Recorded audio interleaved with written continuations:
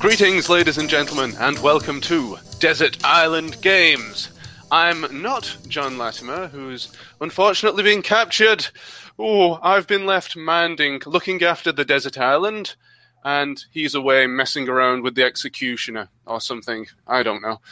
Yeah, I received a dodgy postcard the other day, and it's not looking good for him, I'm afraid. But I'm sure we'll get either him or somebody else back for the next edition. In the meantime, you're going to have to put up with me, Harold Rutherford-Yak, resident of the desert island, and this person over here. It is Mr. Igirisu Shinshi. Is that right, sir? Almost. It's Igirisu Shinshi no Gamer, which for the 99.9% of the population who don't know what that means, it says English Gentleman Gamer in Japanese. Ah, okay. So welcome to the island. How do you like it here? It's very sunny. I like the palm trees wafting in the background. Yes, it's a lot sunnier than Wigan. It explains why I have a tan, even though I live in Wigan. Well, despite all them pies, you've got a tan, have you? It's a pie gravy tan, yes. A meat pie gravy instant tan. Reminiscent of the Games Master Desert Island. We just seem to be missing the two blonde-haired girls knocking about. Oh, yes. I'm going to have a word with John when he gets back about that, because we need some females on this island. That's been a serial problem thus far. I think we only have one, and she was eaten by sharks or something. Yes. So, yes, we're going to have to get some of the Dominic Diamond-esque birds down here. I mean, ladies, oh dear, this is getting very sexist, isn't it? Never mind. This is supposed to be about video games, this show. And in case you're not familiar with the format, our guests come along to the desert island, sit here in the deck chair, and relate their 8 favourite games, or rather, the 8 games they'd like to bring with them to the desert island. They can also pick 1 luxury item and 1 book, but they must stay here for eternity. So this is obviously a very important decision. So I hear you've been doing a little bit of research on this, Mr. Igirishu. Yeah, recently, one of my colleagues at work gave me a Raspberry Pi, a slightly older one. I think it's a Raspberry Pi B or A plus or something. Anyway, for Raspberry Pi, there's a lot of different distros, they call them, in the Linux community. And one of them, I found out, is called RetroPie. Basically, it cobbles together a load of emulators. I mean, the list of games that it supports is as long as my arm. Mm-hmm. And then you copy the disk image onto a memory card, you stick the memory card in, run through a couple of simple procedures on the card, and then you copy over your legal backups of any games that you've got around, and you can play them.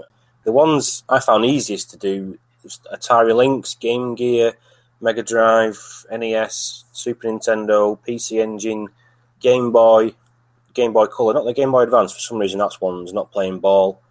There's an MS-DOS one in there. There's a load of arcade emulators. It supports MAME, which I've never even heard of, to my shame. But I've not got them working yet. But yeah, it does support an awful lot of games. So I've played most of the Super Nintendo games I've ever wanted to play. And likewise for the Game Boy, but the Nintendo Entertainment System, I have got one, but I've never really got around to playing it that much. So it now gives me the ability to just copy over whatever game I want and play it very easily on a normal TV with a cheap USB gamepad from eBay or Amazon. So the games I've been getting stuck into, a couple of Ninja Gaiden games, I've really enjoyed them. I really wanted to play the first Zelda game, although my son's nicked the joypad recently and we've been playing through A Link to the Past. Oh, which I don't really mind because it's not my favourite Zelda game. That honour goes to the Game Boy one. Link's Awakening. Yes, that one. That would be the one. More specifically, the Game Boy Color one. I do prefer that one, and it's one of the few Zelda games I've played all the way through. But yeah, on the RetroPie, it's just because you can have any game you want for it. As long as the system is emulated, you can play any game. So I do have quite a short attention span though now, because once I start getting stuck on one game, like say Turtles in Time on the Super Nintendo, it's like right off. I'll go and play Zombies Ate My Neighbours or Super Smash TV or something instead that I know is a bit easier for me. But yeah, RetroPie, I've been going back using that just because basically you plug an HDMI cable in and it works on a modern telly. You don't have to find a half-decent laptop or decent PC and then get an emulator and faff around. It's just basically plug and play for retro systems, and I mean, I think it's fantastic, and considering it's free as well, the lads who do it don't get any money for doing it. I think it's brilliant.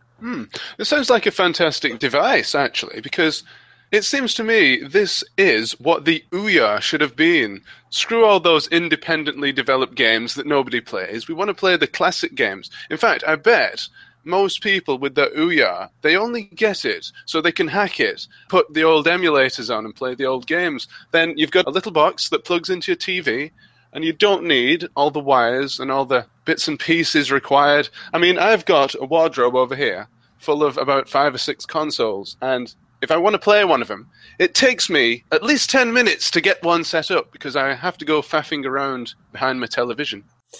It certainly makes it so easy to... You've got every system there in one. I mean, the Raspberry Pi itself is literally the size of a pack of cards.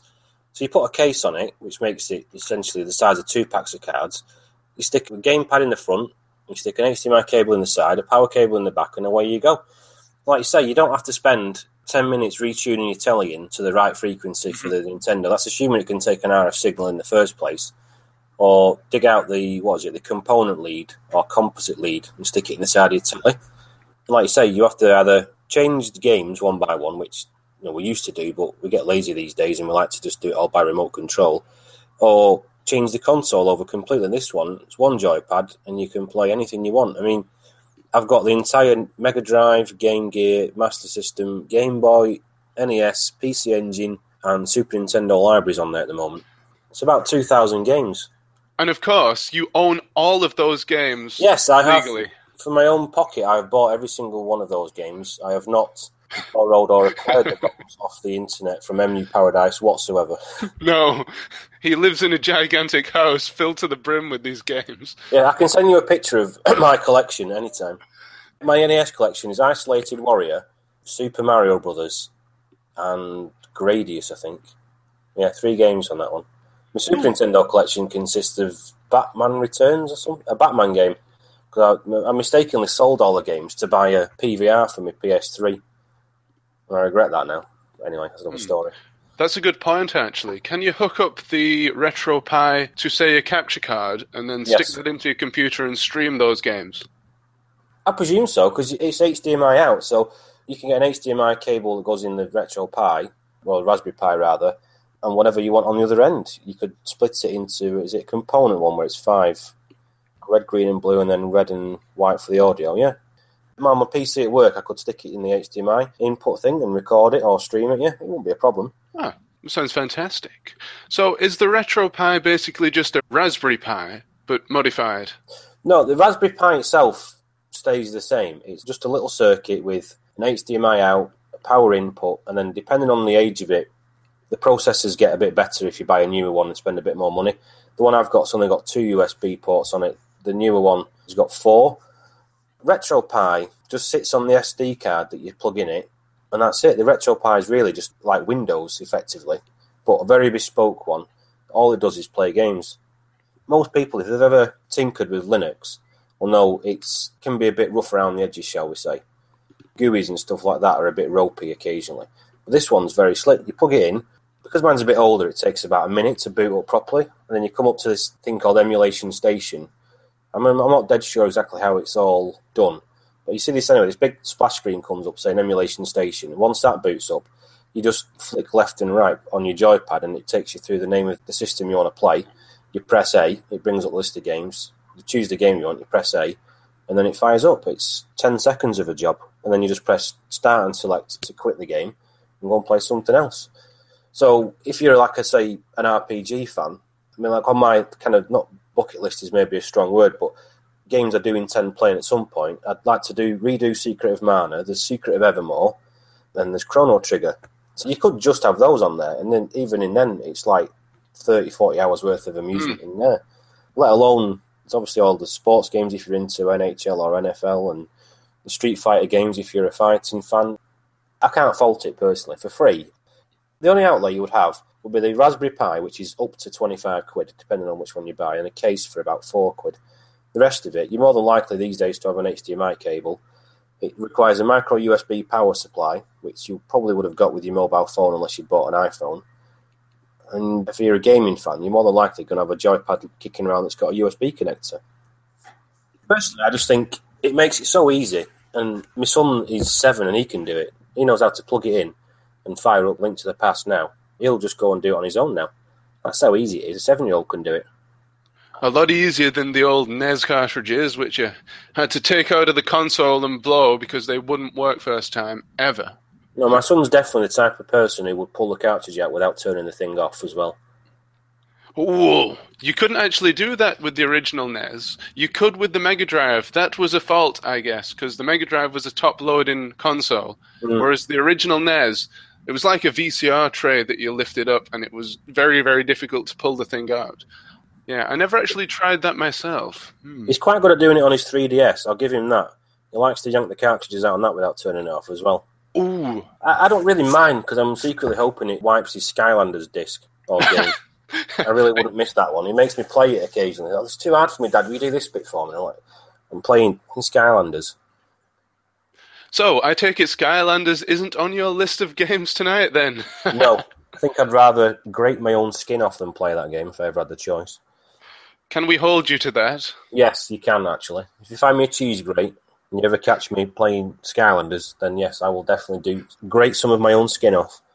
Right, I'll keep an eye out. I'll just write that down, and I'll keep watching your live streams to make sure you don't stray from the path, because this cheese grater here, it's waiting. I'll remind you in the comments. Cheese no grater's problem. waiting. Yes, I don't think that's ever going to happen, is it? No. Excellent. So, I think we'd better crack on with your list of games. What do you say? No problem. And also, what would you like me to call you? Igirisu? Roscoe's fine. Scott gave up on calling me Igirisu a long time ago. He just calls me Roscoe now. Just the first time he tried pronouncing it, I was rolling around laughing watching him. So props to Scott on that one. So it was very funny and a good effort. Well, thank you very much for not rolling around laughing at my attempts to pronounce it. No, I've just had to bite my tongue a little bit. Excellent. So, would you like to furnish us with your first selection for the Desert Island? These aren't in any particular order, and I'm going to start with Altered Beast. Specifically, actually, the arcade version rather than the Mega Drive version, which I do actually have a genuine copy of this, by the way.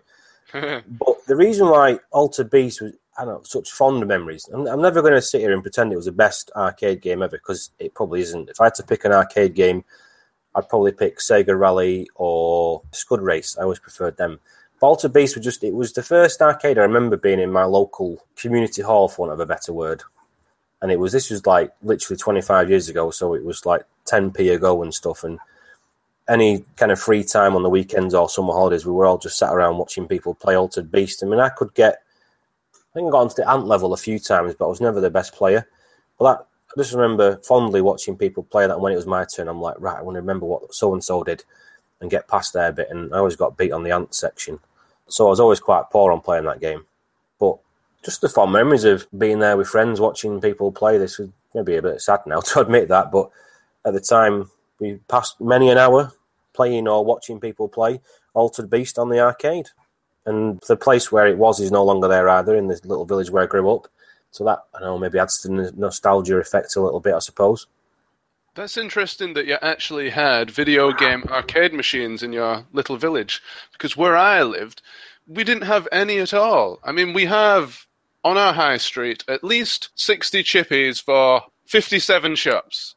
None of those would have had arcade machines. In fact, none of them have arcade machines today. I should pop in there and say, hey, get a MAME machine in here. We can set up a Raspberry Pi, and we can just spend the hours whiling away our adulthood as we did our youth in those Super Bowls, etc. I've no idea why that machine turned up, really, because the guy who ran it, who was called Mick, you would never have accused him of being the sharpest tool in the box by any stretch of the imagination, and yet someone was clued up enough to get that in there, and that must have raked him in more money than he ever made selling chomps or cartons of Vimto. Certainly some holidays, there was a queue for that machine, morning, noon and night. And I don't think it was his idea, let's put it that way, because he was never that sharp. But that's the number one. I mean, I have played the game subsequently on the Mega Drive, and despite remembering it very fondly, it turns out I'm still just as rubbish at playing it. Never get very far in it, even knowing the first couple of levels like the back of my hand and exactly when enemies are going to come and which dogs to attack and stuff to get the power-ups and Yeah, I do like the game. I just seem very rubbish at playing it for some reason. Especially at ant level, I just never quite get the jumps right. And I will beat it one day without cheating. But one of the reasons why I bought a Mega Drive was I saw it in Cash Generator or a shop of that ilk a long time ago, and I got it for a tenner with Altered Beast, and then it kind of went in a cupboard. So about a year ago, I decided to dig it out and have a go on it. Again, I was just as rubbish then, to be honest, but there you go. I think a lot of people have a similar story where they go back to a game. I've done it, certainly, where I go back to a game and I think, I am much, much worse at this than I was as a kid. But there are some games where, take Link to the Past, for example, you remember the little cryptic things that are in there. The first time you play, you get really stuck. Oh, where on earth is this Ice One thing? You have no idea, because you've got to push this block and then go behind this waterfall that you would never, ever think about going into. These little cryptic hidden things. But when you come back to them, you think, oh, there's something in there. And then you go inside and you think, oh, I'm glad that I remembered that. But going back to Altered Beast, sorry, we're not talking about Zelda here, are we? Although I would love to. Going back to Altered Beast, would you say the Mega Drive version pales in comparison to the arcade version? I would, but that's through very heavily rose-tinted glasses, I suspect. I was always led to believe the Mega Drive version was arcade perfect, or as close as it could be, given the technology of the day and stuff. But it's been that long since I played the arcade version, I couldn't tell you how accurate or not it is. It looks it to me, to my untrained eye. They look very similar, and I think that it's pretty, as close as it's ever going to get without buying your own main board and putting it on your telly, like. But yeah, I think it's pretty close. I suppose I'll always remember the arcade version slightly fonder than the Mega Drive version, but like I say, I never wouldn't say it was the best game ever, because it's not, but I just enjoyed it a lot, and I just remember it very fondly. But it would be the arcade version if I could help it anyway. Okay. So what was the sampled speech like in the arcade version compared to the Mega Drive version? Because I know online there is a meme. There's a few various dotted pieces of sampled speech in the game, and one of them sounds like this. Wise from your grave. Of course, the original actor doesn't have a lisp. He's saying it properly, but because of the console's limitations, it sounds like he's, what Jonathan Ross, wise from your grave. Yeah, it was a bit clipped from what I remember, because I think the speakers were poor even by Radio Shack standards, to be honest. It wasn't particularly legible. Even the Mega Drive version's not that great, but you can just about tell what they're saying. But yeah, they do sound a bit more like Jonathan Ross rather than Jonathan Dimbleby. Welcome to your doom. I did like that, though. I'd been a kind of 8-bit fan, if you will. Speech wasn't something you ever really heard a lot. Certainly, in my case, I only really played on the Game Boy, so there was very rarely any speech, if ever, in fact, in a Game Boy game. So yeah, it was quite novel. Oh, I remember a couple of games where I believe there was sampled speech. The tennis game, which is really, really early Game Boy, one of the first titles, I believe, it said, out! And I remember being really, really impressed by that. Simple out. Yes. It was a good game, though, from what I remember. Spent a few hours on that game.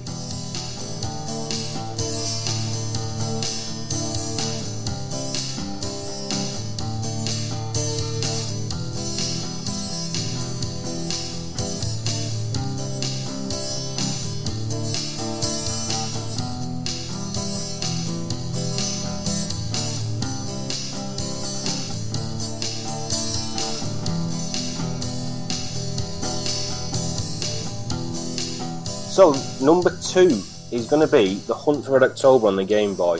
This is probably going to be the worst game I pick, but this will always be special to me in a way. Not in a romantic way, obviously. It was the first game I played on a home console, if you will, and it actually belonged to one of my sister's friends. She had the Game Boy and she was staying over one weekend sleepover type thing. She brought a Game Boy and it had, the only game she had for some reason was The Hunt for Red October. Quite why her parents felt obliged to pick that, or even the person in the shop sold in that rather than Mario Land or Tetris, I'll never know. But I'd slogged many a sneaky minute on that game. But when I got my own Game Boy, I bought it as well. I never got very far. I think I got the first couple of levels. It was as good as it ever got, because it is actually very difficult. And I've watched people play it on YouTube, and I just think, how are you doing this? I certainly couldn't do it. For those of us out there who haven't played this game, Is it a top-down shooter, adventure game? It's a shooter. It's more like a side-scrolling shooter, just a slow one because it's underwater. It takes a lot of time to do anything. The submarine, the Red October, which doesn't look that big considering it's supposed to be very big in the actual film, moves very slowly, but you get missiles and torpedoes. So the missiles go for the surface ships that you come up against, which I think from memory, there's not that many of them. There's a lot of the smaller submarines. I mean, in the film, someone's following him on the Russian side, and it's I think they call it an Alpha-class submarine, and that's the one that pursues you in the game. You've also got other obstacles like fairly narrow passageways to get through and stuff like that. And then there's a lot of mines as well, which are always in the least convenient place possible. Okay. It's just very difficult. Unless you've memorised the entire level, map or whatever, it's difficult to have enough lives, basically, because you just get shot left, right and centre. I mean, the first level is a bit of a throwaway, if you will, that there's not a massive amount of enemies or obstacles, but it soon gets very difficult, and I think I only ever got to like level 3 or something. There's no password system, or I don't even think there's any continues in it. It's like you start with 3 lives from memory, and then you can pick up the odd life here and there, but it's 3 lives and that's it. And you get energy refills, that sort of thing, and upgrade. I think you can get... No, you can't. You just get more missiles and more torpedoes. You can't actually upgrade them or anything. It's a slow side-scrolling shooter. I mean, you can go left and right if you know there's something worth going back to go and fetch, but basically you start on the left and your objective's on the right-hand side, and it's based underwater, but you can get shot from above as well because there's surface ships. I think there might even be helicopters later on as well. I seem to remember on the last level. The last level, I remember watching this guy playing it, and I'm thinking, how are you not cheating? Because there's no way on God's earth I'd have been able to get through all that without pulling my hair out or launching the Game Boy somewhere. But because it was one of the first games I ever played, certainly the first I ever played at home, I'd seen Pac-Man or Missile Command on holiday in massive arcade cabinets, and then my sister's friend comes down with this tiny little grey device, or it felt tiny at the time, and this game where I could go wherever I wanted, to a degree obviously, shoot all these baddies and pretend I was in... Because I'd seen the film as well, so I knew how to kind of visualise what it would have been like if you were in the film sort of thing. Yeah, I just remember it very fondly. Again, far from being on anyone's ever top 10 lists of any kind of game, even movie tie-ins, it would be probably near the bottom, but just rose-tinted glasses again. I have played it a few times on, what's it called, Visual Boy or whatever it's called on Windows. Yes. And it's 10 minutes and I'm like, right, just enough. I'm just crap at this game. It was 100% rose-tinted, was it? It was so rose-tinted, it was basically deep red and you couldn't even see through it. That's how rose-tinted the glasses were on that one. So you say you watched somebody else complete this game. Did this person just so happen to be playing the game at an event called Awesome Games Done Quick? I wish. I mean, I think ADGQ is one of the most fantastic things on YouTube. I'm not very knowledgeable about YouTube, and I don't care about all these people who show me how to eat properly or put makeup on or sing and all that shite that I don't find them entertaining. Awesome Games Done Quick is something I genuinely look forward to every 6 months now that they do it. I think watching these guys, I think, Jesus wept, you must just practice and practice and practice and practice some more when you wake up the next morning, because they get through them games so much quicker than I ever could. The thing is with those guys, they have so much more motivation to do that than I ever could. Now, basically, I'm past it in terms of being a video gamer. My best years are past me, I'm afraid, yeah. Possibly when I was 15, 16 years old, I would have had the stamina to sit there and play Super Mario Bros. 3, the same levels over and over again. Actually, no, I would never have had that sort of stamina. I probably would have smashed the controller and gone out to play football or something. I was very, very frustrated as a kid with these video games. I got very annoyed with them. But yes, the stamina that it takes to constantly play the same level over and over again, to improve your time by a fraction of a second, that takes some proper skill. I'm not saying that's a waste of your time. In fact, it's a very, very good use of your time, because these guys for AGDQ now, I believe the last one raised over $1 million for cancer charity. Like you say, the determination and the ability to replay the same level, to work out that you get a slight speed boost from bouncing off one enemy in a certain way or cancelling your sword swipe on Ninja Gaiden just boggles my mind. I was never that bothered, I don't think. Well, one thing that totally amazes me, and I think we talked about this the last time that you were with me on a podcast, with Super Mario Kart. And that's one game that I constantly go back to and watch particular speedrunners play it fast. Because as a game that I've played hours on end as a kid, I can really relate to that and appreciate why they're really, really good. I believe the current All Cups record for Super Mario Kart is something like 30 minutes. Now, imagine trying to play the 150cc and winning all the cups one after the other in 30 minutes. I mean, I haven't managed that in 30 years. So No, I was going to say, it'd take me 30 minutes just to do the Mushroom Cup, whatever the first one is. Yeah, on 50cc probably as well. Oh, yeah. These days. I have a love-hate relationship with Mario Kart. I love what Nintendo did with it, and I loved the excitement or interest it brought in the Super Nintendo, but I fucking hate that game. Yes, this is why I brought this up, because I know you have some history with it. I've put in a large number of hours in this game, and I just can't get past how much it cheats. It will forever be always something I hold against Nintendo, that one. Now, I thought the two-player battle mode was absolutely the best thing since sliced bread when I first played it, and I used to torture my sister for hours playing it, bribing her to come on, I'll buy you some sweets or whatever if you play with me for half an hour. But that was one of the best two-player experiences I've ever had, certainly on a 16-bit machine. The one-player, though, and certainly on my daughter's DS, of my life, that tests my patience no end. You can spend the best 2 laps of your life, and the last minute you get bombs and missiles and red shells right up your jacksie, and that's it. You just sit there spinning around watching everyone sail past you, and I'm like,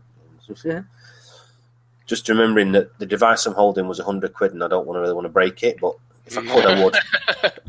Well, the guys at the last AGDQ, they're so good that they can get 2 or 3 laps ahead of all the other competitors by the last lap.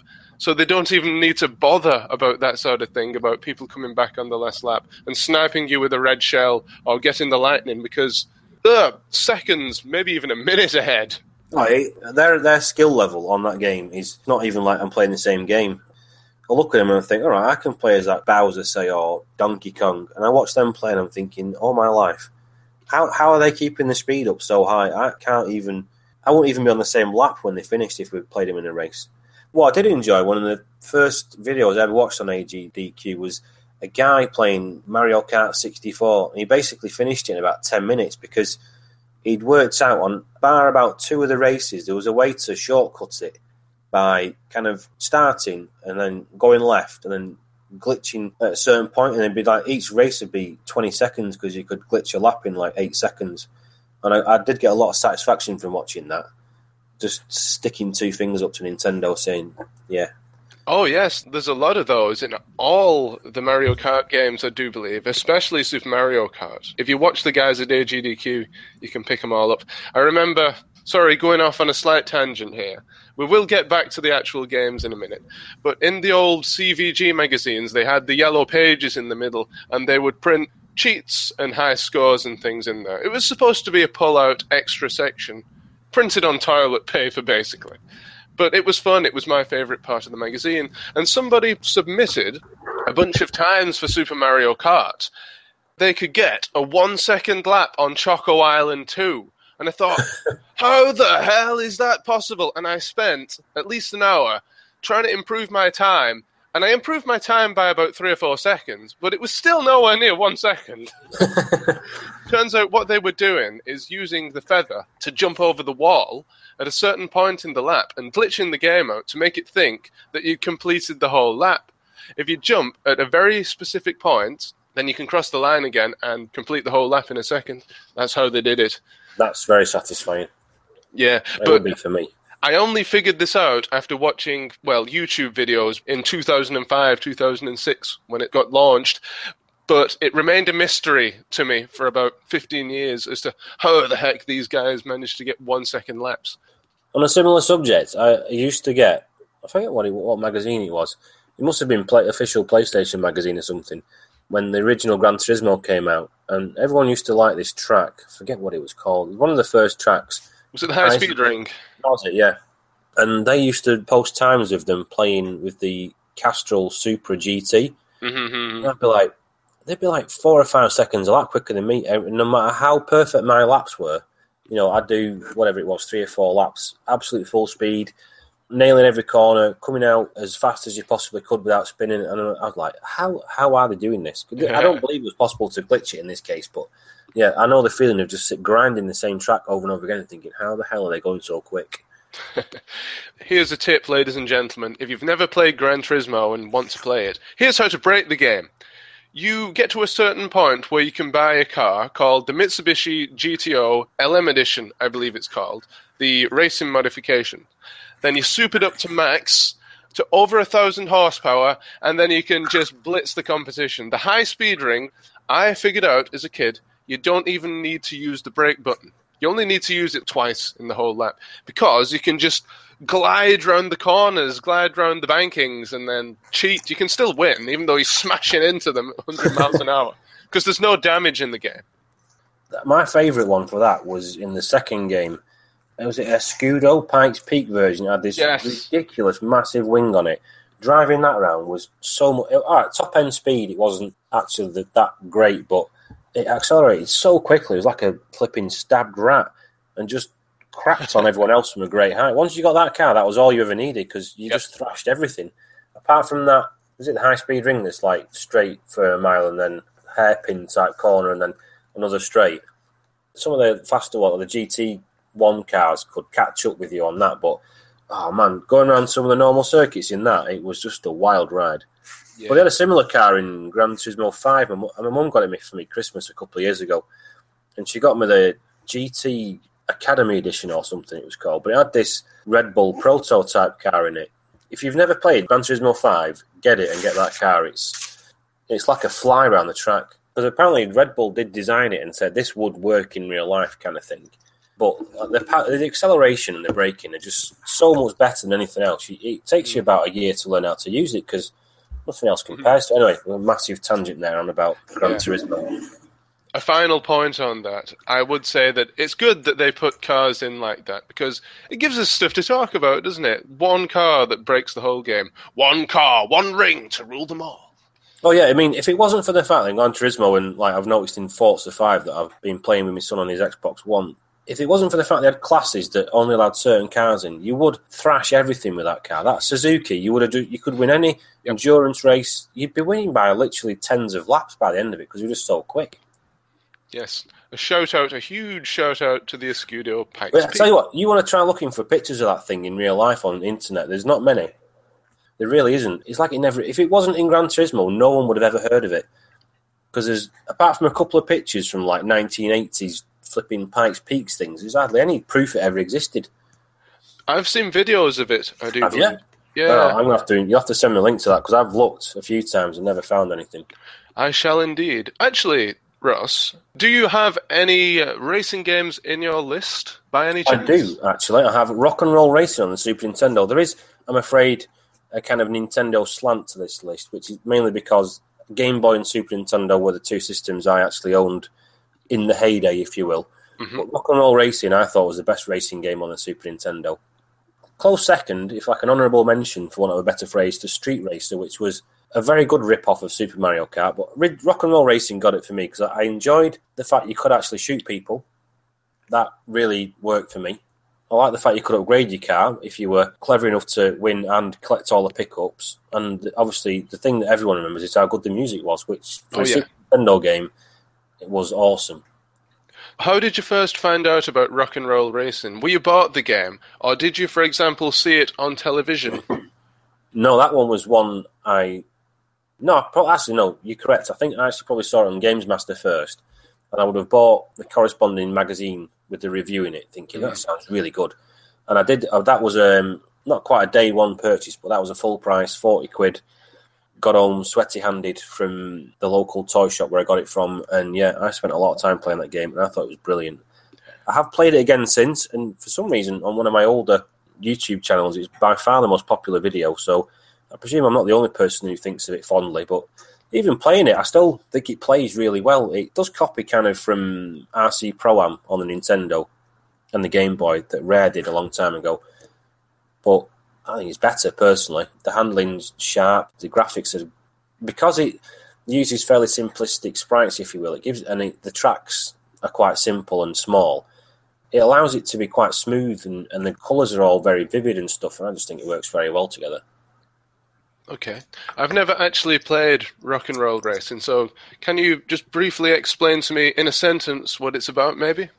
Isometric racing game, 4 of you on the track. You can shoot your opponents. Awesome soundtrack. I think they're actually, officially they called them cover versions of very well-known songs. I'm not sure how Interplay got away with it, but you'll recognise all the songs as being rock songs, if you will, hence the name Rock and Roll Racing. I think back then, companies were a lot less strict on the copywriting. We saw it with the early football games from 93, 4, 5. People would just shove real copyrighted names like Manchester United, Liverpool FC, franchise names like that into the game, and the real player names, without any permission whatsoever from anyone. But then, I believe in 94, when the Premier League came in, they decided, right, we're going to make some money out of this. And Surprise. Yeah, we're going to license out player names, and I'm wondering if it's much the same where in the music industry they thought, these video games, they're getting pretty popular, we can make a little bit of money out of this. And the technology is getting better such that we can emulate, we can cover songs like Bad to the Bone in our video games, and it sounds pretty good. And I must say, the tracks in Rock and Roll Racing are some of the best tracks actually on the console. Top 5, I'd say. Yeah, certainly the audio is definitely the thing. If you ever ask someone to say the first thing that pops in your head, Rock and Roll Racing, it's probably the soundtrack before the actually very good racing, in my opinion. I think you're right about Interplay must have been quite canny about this, realising that YouTube didn't exist, the internet didn't exist, so they couldn't really say, the record labels would have had a hard time. The only thing they could have done would have been to take them to court and say, right, pay us some royalties. They certainly weren't going to be able to recall the games or update the software or anything to change it. So, yeah, I think Interplay got away with that one, to be honest. Yeah, that's definitely on my list, that one. Okay. I did mention earlier about television, and this is one game that was featured heavily on the Hewlin shows, Games Master and Games World.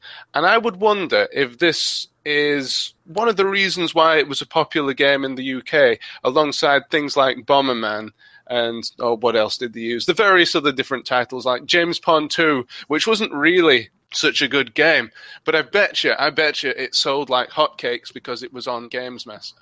Well, I think it was pirated like hotcakes in the case of James Pond 2, because the friend of mine who had an Amiga, I don't think he bought a legit game his entire life.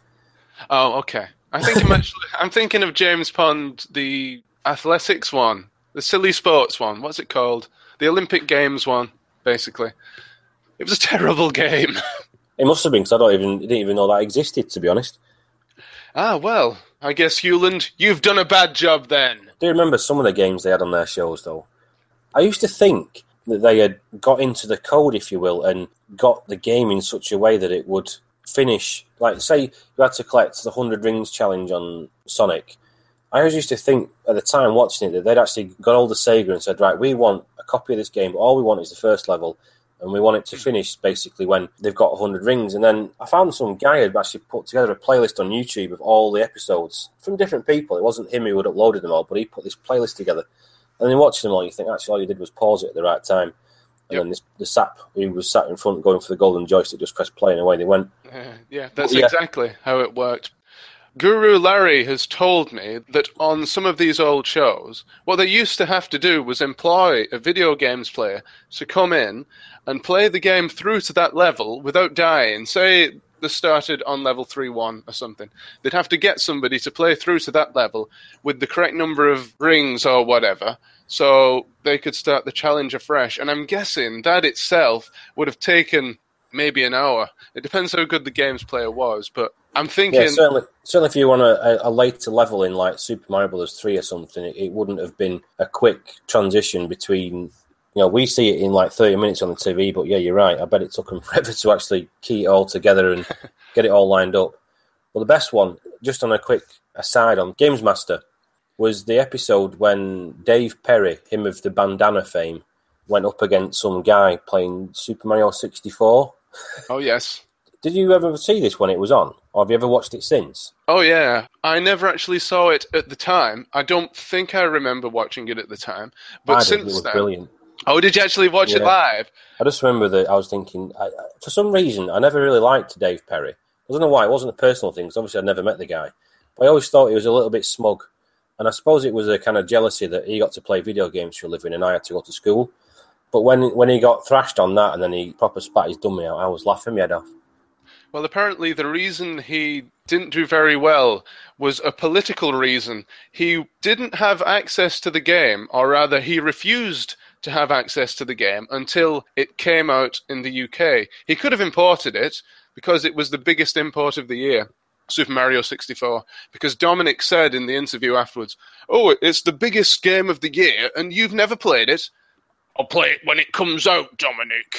Yeah, I've read a couple of interviews with him because he's a tattoo guy in Devon or something now, or Cornwall. Yes. Yeah, but that was the gist of it, that because it wasn't officially out in the UK, he, on principle, he refused to play it, and then he went up against this other guy who apparently had been smoking cannabis before they shot the segment.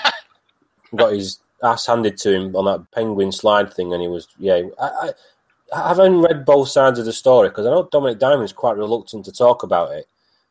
Now, in retrospect, I feel sorry for him, because he did get stitched up. And apparently, they filmed it in some warehouse in the middle of nowhere. It wasn't even like central London. It was out in Greater London somewhere. And he said he was that cheesed off. He refused to do any more commentaries where he stood with Dominic Diamond and said, "Oh, you've got to do this, this, and this to win." Mm. He was apparently supposed to do a couple more or something. And he said, "Right, no, stuff this, I'm going." And he said he just walked out, and then they wouldn't even ring him a taxi, and he had to basically walk back from the middle of nowhere back to London. So in the end, I felt sorry for him. But in terms of retro gaming golden TV moments, that was definitely one of them. Yes, definitely. I wish I could have seen it at the time. And just a quick plug, if you want to watch myself and Scott Daly's commentary of this episode, please toddle along to the Retro and Limb YouTube channel, where basically Scott just spends the time saying, "What an effing bitch. What an effing bitch." It's brilliant. You've got to go and watch it. Watch that. I've watched a few of them, and they are pretty priceless, I've got to say. But since then, Scott has made up with Dave Perry because he's spoken to him on Facebook about it and apologised. But I doubt very much that Dave Perry would have seen that commentary. It was high up in his list of priorities. Yes. Right, so are any of the other games on your list frequently featured on Games World? Games Master, rather? I'm sure Super Mario World's been on there before now, which is also on my list. That one makes a list because it was one of the games I got with my Super Nintendo, and it is arguably one of the best top 10, top 15 games of all time. And that one, I'm more inclined to say I enjoyed playing it rather than I was good at it. I did eventually manage all 96 exits, and I did manage to do it, because I remember reading somewhere like a couple of years after I got it that you could get to Bowser in like 15 minutes. And I was like, right, how do you do it? So I went and bought countless magazines with guides to Super Mario World. So I finally found out that you needed to get to the first two Switch Palaces things, and then you could do this dodgy shortcut around Star Road. And I thought, well, I know how to do that. So I did pretty much do everything you could possibly do in Super Mario World. Now, I have watched on AGDQ some guys playing Super Mario World since then. Their precision and timing and ability to basically piss through levels that used to take me hours to do is staggering.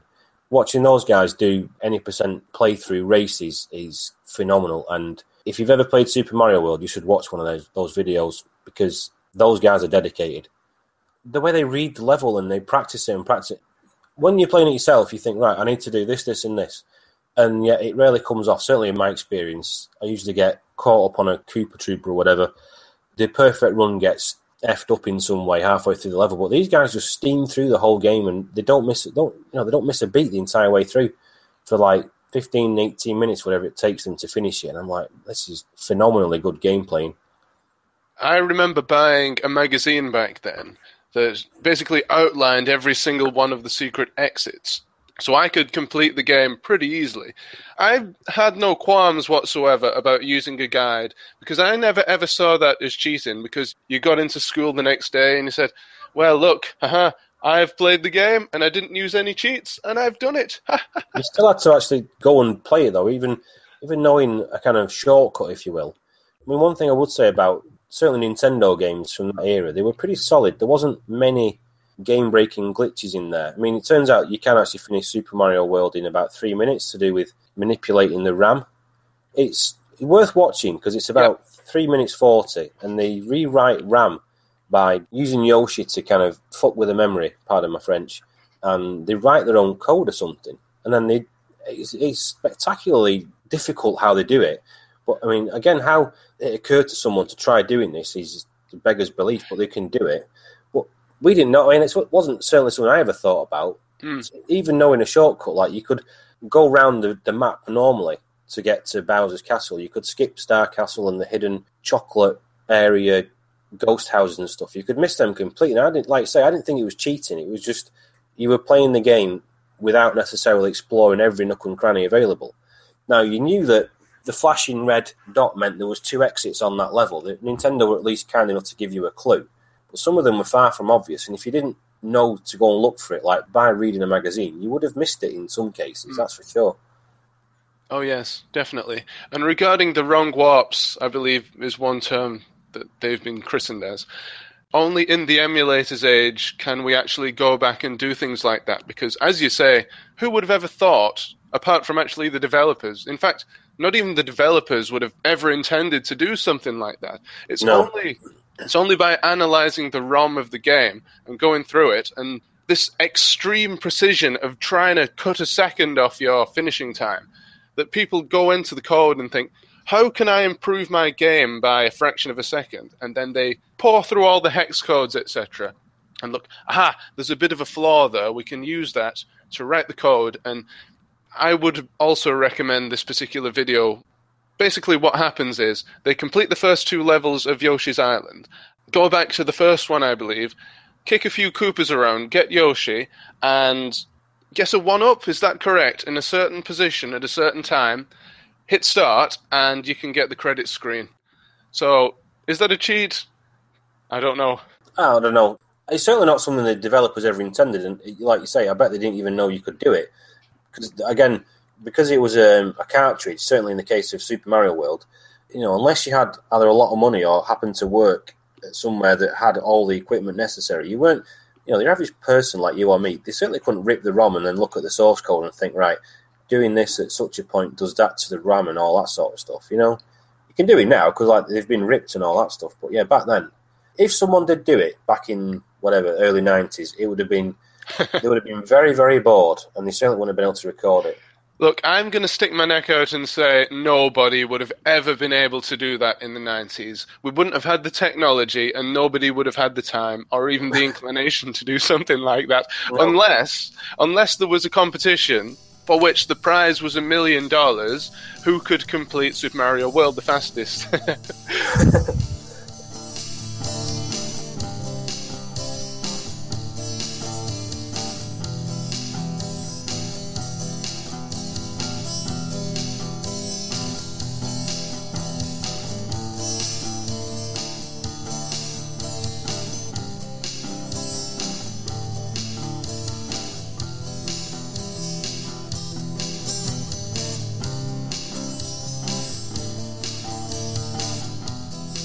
Kind of similar to Super Mario World, but in black and white, was Super Mario Land. Again, this is a part of the Nintendo element to my list of games, but it was just a game I got with my Game Boy, and it wasn't the best Mario game. Possibly the one I enjoyed the most because it was so short. I mean, I can get through it in about 14 and a half minutes. Now, this is actually the one game I've played or own, and still do own actually, that I would consider attempting a proper speedrun of. If I could ever work out what software you need to do. There's a timer you need, apparently, for a Speed Demo Archive for it to count as a legit attempt. But this is one game I would actually be prepared to have a go at. It is quite simple. There's only, 4 levels? Yeah, I think there's 4 worlds, anyway. Yeah. I would have a tilt at this one, because I think I'm within about a minute of what they do on AGDQ and stuff. Oh, that's not bad. Have you posted videos on your channel of this yet? No, I did actually get to the point where I've recorded the first 2 worlds, which went really well. It went really pear-shaped on World 3-1 or something, and I was like, right, giving up now. Do you use save states for that? Or do you just play it through in one single segment? Super Mario Land is one that I wouldn't ever use a save state for. The levels are so short.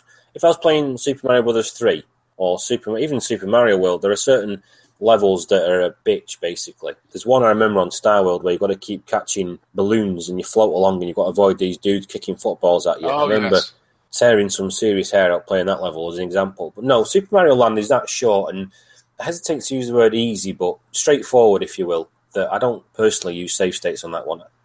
The lives are quite easy to cut. I mean, one-ups you don't get in the level, but you get the opportunity at the end of most of them to get 3 or 4. I mean, if you've never finished one run-through of Super Mario Land and you've had like 30-odd lives left over, then you've not been trying hard enough. But again, it's not the best Mario game by any stretch, and there's not a lot of secrets. It's just good, clean fun, basically. Okay. It's short. You can do it. Everyone's done it twice in 30 minutes and got the level select and stuff. It's not particularly complicated, just quite good fun. Certainly for car journeys, which I think is what the Game Boy was kind of intended for, if you will, or train journeys. You could certainly breeze through it before you reach Carlisle Station. Carlisle Station. Where's that from? Well, that was going up to see my relatives in Edinburgh, so Carlisle was like halfway. Oh, okay, right. Yeah. Way back when. Oh, I've definitely played Super Mario Land in the car. Probably the batteries ran out halfway, so... Have you ever noticed that on the Game Boy, where the batteries are starting to run out? They don't just go all at once. The screen just starts to fade, and you think, slowly, yeah.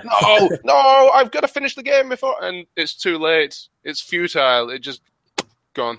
I think after the first 2 or 3 times that happened, I could have sworn I convinced my mum to spend like 20 quid on a cigarette lighter adapter for it, so that when they started fading, like, right, give me that lead, plug it in and carry on.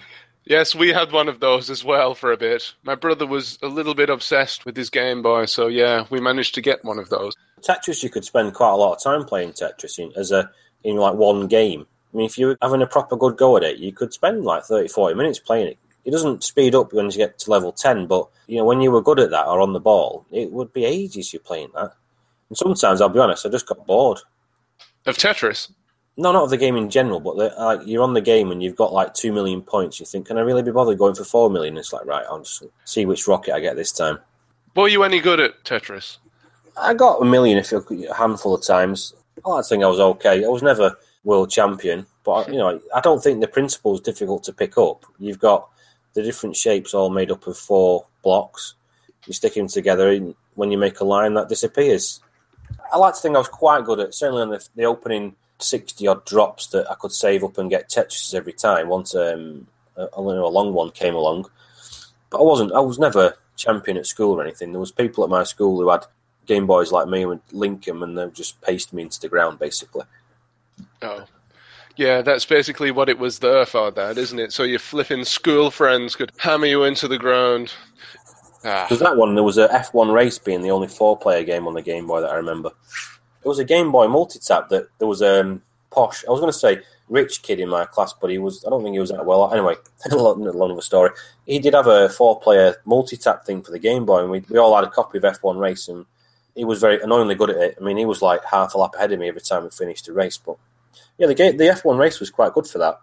Obviously, it wasn't split screen or anything, but yeah, it was for 1990 or whatever it was pretty good. Could you do 4-player Tetris? I know you could do 2-player in that. I don't think so.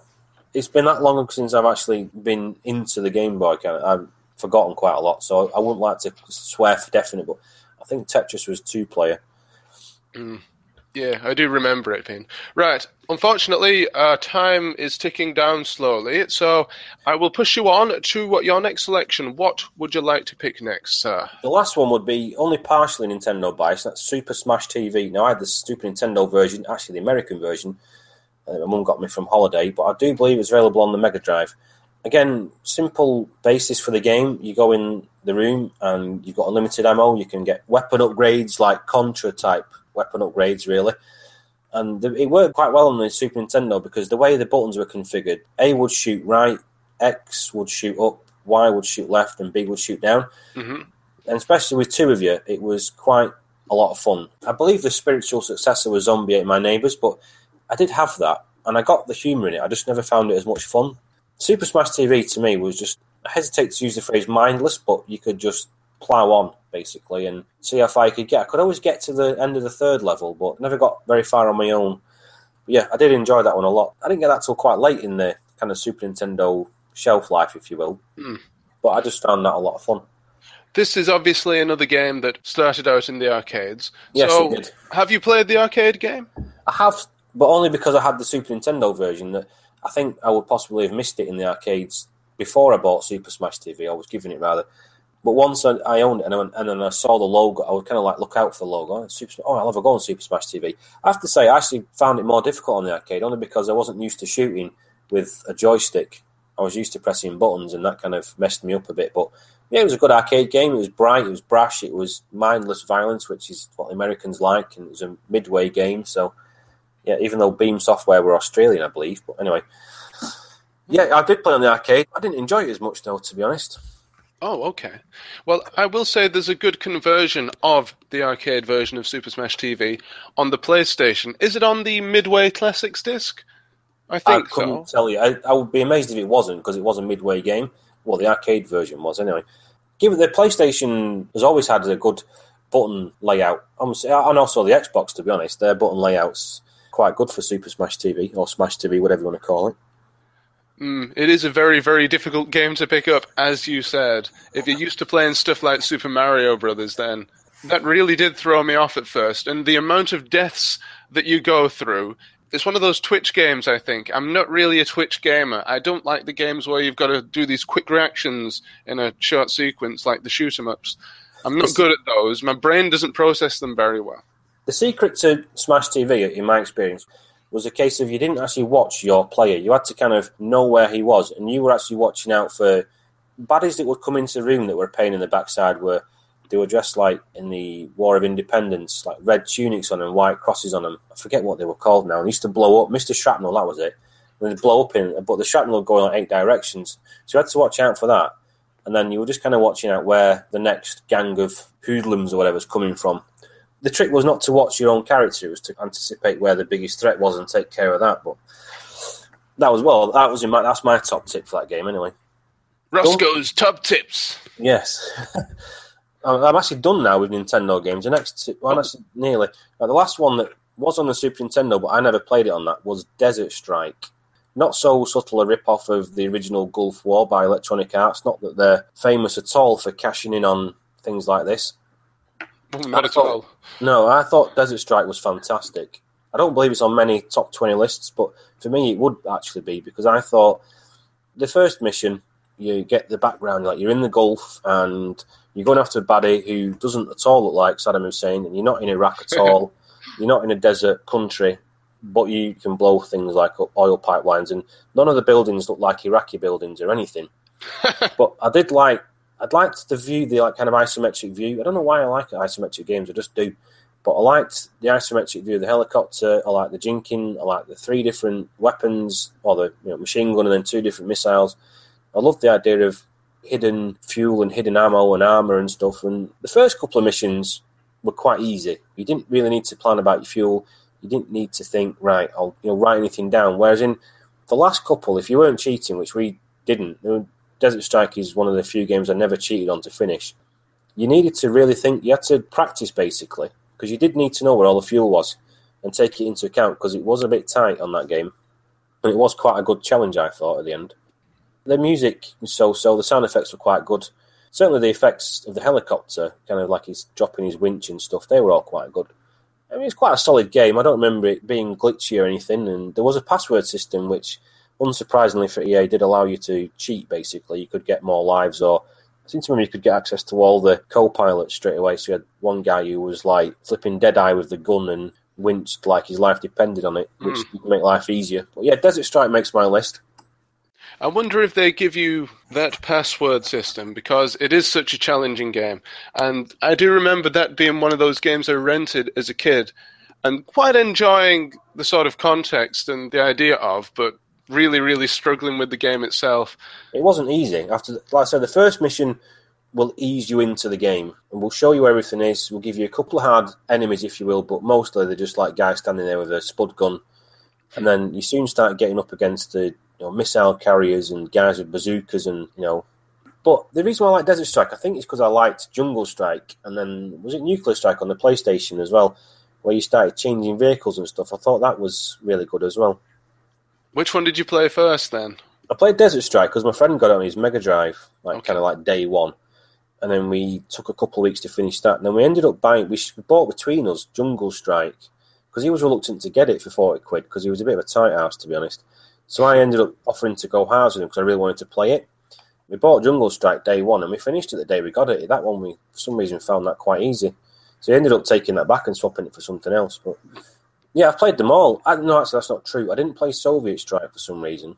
I did play Nuclear Strike on the PS1. And I'd skipped Soviet Strike for some reason. I'm sure Urban Strike was the one, wasn't it? Yes, I have Jungle Strike, Urban Strike, and Desert Strike for the Mega Drive. Yeah, they're excellent. Desert Strike is I wouldn't quite say it's worth persisting with, because I don't remember like the ending being particularly great or feeling that awesome once I'd done it. But if you do want to get far in it, you only do like a kind of sketch map, if you will, of where everything is once you uncut. Because on the last couple of missions, or levels, whatever you want to call them, nearly everything's hidden away. So you lose a lot of fuel, more than anything, just blowing everything up to try and find it. Now, once you know where it is, then it's a bit easier. But when you first do it, you need a pen and paper, basically, because you need to know where everything is. I guess lots of games around that time would have needed pen and paper. Not naming any names, a link to the past. Sorry, yes, you were going to move on to your next game, I believe. The last one on my Desert Island Games is Ninja Spirit on the PC Engine. Now, the reason why I've been playing, I had never heard of this. And I listened to a gaming podcast about 4 months ago, and it was dedicated to ninja games. So they had like a list of ninja games. So I did play Ninja Gaiden 2 on the NES on the RetroPie, and I thought that was excellent. But this one, Ninja Spirit on the PC Engine or TurboGrafx 16 or whatever flavor you want to call it, I think I don't know, I can't explain. I find it a lot of fun. I like the way you get the shadow guys like you get on Ninja Gaiden. It's bright. It's very smooth. It's pretty quick for a PC Engine game. And it's just a lot of fun, what it is for me. I mean, the other game I should have mentioned, maybe if PS1 doesn't quite count as retro yet, but I've always liked Tenchu 1 on the PS1.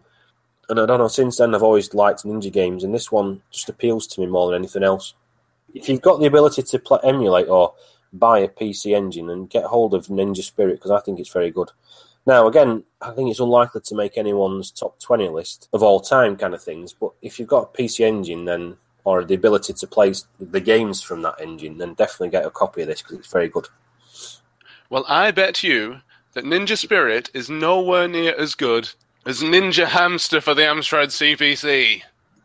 I think I've heard of that, actually. I think these guys mentioned it in this podcast, that there was this hamster game and it was just completely bonkers. Yes. Oh, I should have picked that for one of my Desert Island games. I wonder if I can swap Fruit Machine for it. Actually, no. What did you pick that for? Because it's quite simply the greatest game that ever existed. I actually have 16 games here on this island with me. Because, oh, right, so you've got double bubble, have you? Yeah, I've got double because I've been on this show twice. Right. I got to pick twice. So, yeah, I can swap one, I do believe. I'm getting bored of Fruit Machine. Yeah. Right, so Ninja Spirit, PC Engine. Bit of a hidden gem, would you say? Yeah, in Britain anyway, the PC Engine was never released. I understand it was imported kind of on the grey market in France, which would be kind of the easiest for us in Britain to get a hold of. But it was never officially kind of supported by... Is it NEC who made it? In Britain or in Europe at all, from what I can gather. So they're a bit thin on the ground, and I've always wanted one. When you used to get CVG or Games Master or Mean Machine magazine, and used to be a couple of companies that would always advertise every month about the games and the consoles, and I always remember looking at Neo Geo was one that I always wanted, but more realistically, PC Engine was the one I looked at. I thought, I really want one of them. Now, I'm not inclined to pay the money they're going for on eBay UK, but I'm certainly, the RetroPie, one of the many benefits is that I've been able to start playing through some of the catalogue of very good games. I mean, not many third-party publishers supported the PC Engine, sadly. But one company that did a lot of games was Hudson Soft, and their Bomberman games, I think it's Bomberman 94, is absolutely fantastic. I mean, I've played Super Bomberman on a multi-tap for hours and hours and played it to death. And I've even, on Super Zap Gaming, I did a playthrough with Super Bomberman 1 or 2, I can't remember which one it was. But Bomberman 94 on the PC Engine is by far the best one I've ever played. Just to digress ever so slightly there about PC Engines. I'd also say that as well. The Mega Drive equivalent, which is Mega Bomberman, It's actually my favourite Bomberman game. I think that is Bomberman 94, by the way. Yeah, it is. I think it's exactly the same. And that is by far my favourite Bomberman game because of the extra... kangaroos. Yeah, the Louis, they're called. The different coloured kangaroos that you can ride on. It's like a little extra life insurance, I guess. A total rip-off of Yoshi, by the way. Even though I think it came out before him, didn't it? Oh, really? I'll have to check that one. I think they came out at fairly similar times. But hang on. When did the Super Nintendo come out? Because Bomberman 94 presumably came out in 1993, like they always do, come out the year before the name. About 92, I think. Ooh, I think you must have picked on that one, yeah. Yeah, I think, they definitely took inspiration there from Super Mario World. But, yeah, a wonderful, wonderful addition. And the one-player mode is... I've still not completed it, but it's just so much better than the original couple of games.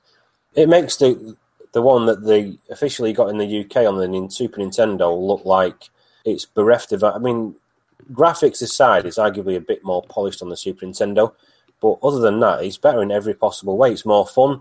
The levels are much more interesting. They're on like 2 or 3 screens.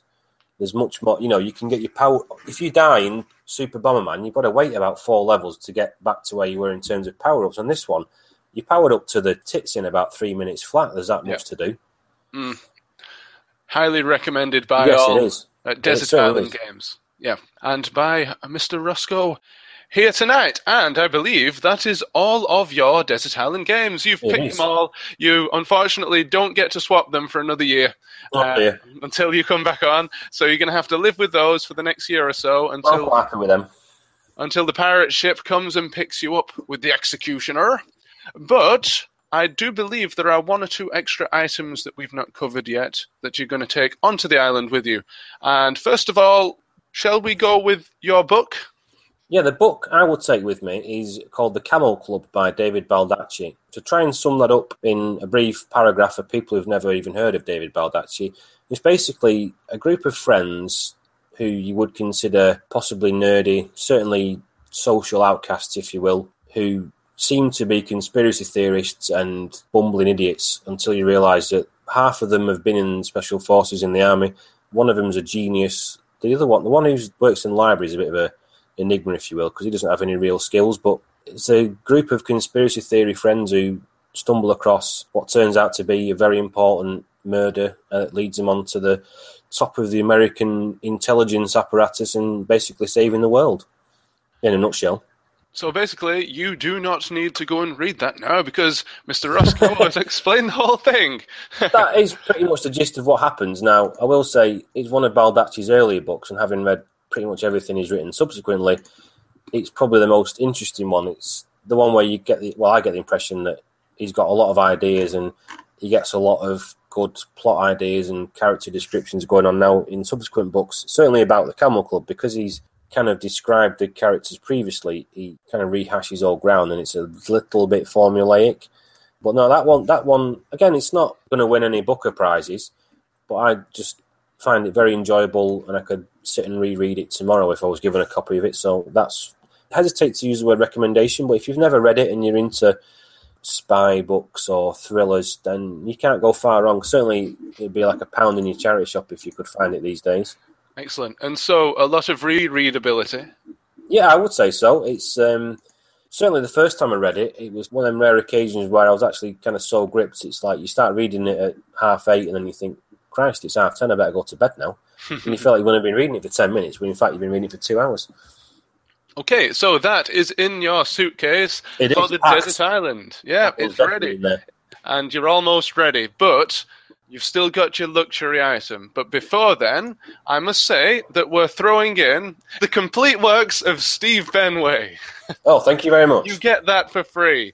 I'm bringing that back. I do believe that John used to give that away on the early days of Desert Island Games, and he's not been doing it recently, but I'm going to give you the complete works of Steve Benway, the continued works, so you keep getting his new updates as well. However, your luxury item, do you have one? Have you thought of one? I have. I will take my bike with me, which was a Christmas present I got recently. It's not, if you're a biking enthusiast, it's not what you would consider a luxury bike or an expensive one, but to me, it's the best thing since sliced bread because I needed a bike, and my wife got me a very nice one. And compared with the literally 25-year-old mountain bike I've been using recently, it goes like the proverbial off a very slick shovel. Excellent, excellent. And that would be great for getting around the desert island. Yes, it would take me all of 20 seconds from what you've told me to cycle around the island, so I look forward to that. Yeah, but it would be fun because you could pretend it's Grand Theft Auto or something. This island now is populated with so many people. It's only like half a kilometre wide. But now there's at least 40 or 50 people on there just stood there. What can you do on this island apart from play your games? So they're just going to be stood around on the beach like this. So it would be a fun game that to see who you can knock over and kill and eat and eat for tea. It makes a change from the fish. It'd be like Death Race. Yeah, Death Bonus Race. points for knocking over the fast ones. Death Race on the desert island, all overseen by the executioner. I can just imagine him at the top of his sandcastle, stood there with his cutlass. Yar! Keep riding around like this, mateys. Har! Brilliant. You don't know who the executioner is, do you? No. It's probably best to stay that way, and Okay. let's put it this way. If you ever meet him, you'll never be speaking to me again, or indeed anybody at all. Yes, stay away from the executioner. And his grog. It's tainted, ladies and gentlemen. You don't know what he puts in there. It's pee, by the way. Right, so it's disgusting. I don't care. He can come and hunt me down if he likes. I'll take him on, one-handed. Har! Because I'm playing games with the other hand, you see. Playing Pac-Man one-handed. Enough blurb from me, because that, I believe, is that for this particular edition of the Desert Island Games Show. I have been Harry Yak. I've not been JL76 Gaming, because JL, as I said, is doing some dodgy stuff with the Executioner, but I've been joined by Roscoe Igirishu, the guy with the Japanese name that means English gentleman gamer. How have you enjoyed tonight's show? It's been a lot of fun. I've enjoyed every minute of it. Brilliant. Well, thank you very much for joining us here on the Retro and Limb Network on Desert Island Games and the Harry Yak channel. Oh my, how many plugs. I remember one day when I never used to plug anything, how times have changed. I have become a media whore. I'm a YouTube whore. Please send me all your money, consoles, etc., and donate to my Kickstarter and Patreon, or else I'm not coming back. Anyway, thank you very much, Ross. Have you got anything to say in closing?